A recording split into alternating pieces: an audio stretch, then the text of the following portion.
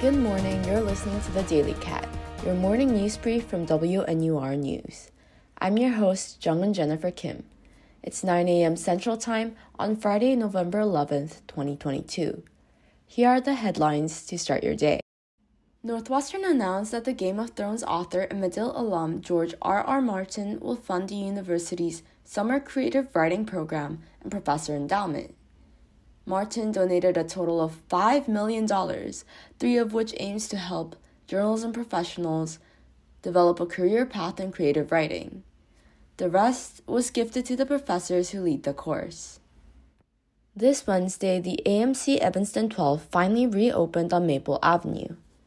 Formerly called the Century 12 Evanston, the theater had closed its doors in 2020 and 2021. This meant no theaters available for all Evanston residents and Northwestern students for 2 full years. More details for showtimes and tickets are posted online. This morning, Tom Tunney released a statement that he will not be running for Chicago mayor. Such decision was made because, quote, all Chicagoans deserve a mayor who will wake up every day with the energy to make Chicago the best place to live, work, and raise a family. Something Tunney claims he cannot provide. The 44th Ward and first openly gay alderman has already announced plans to retire from the Chicago City Council.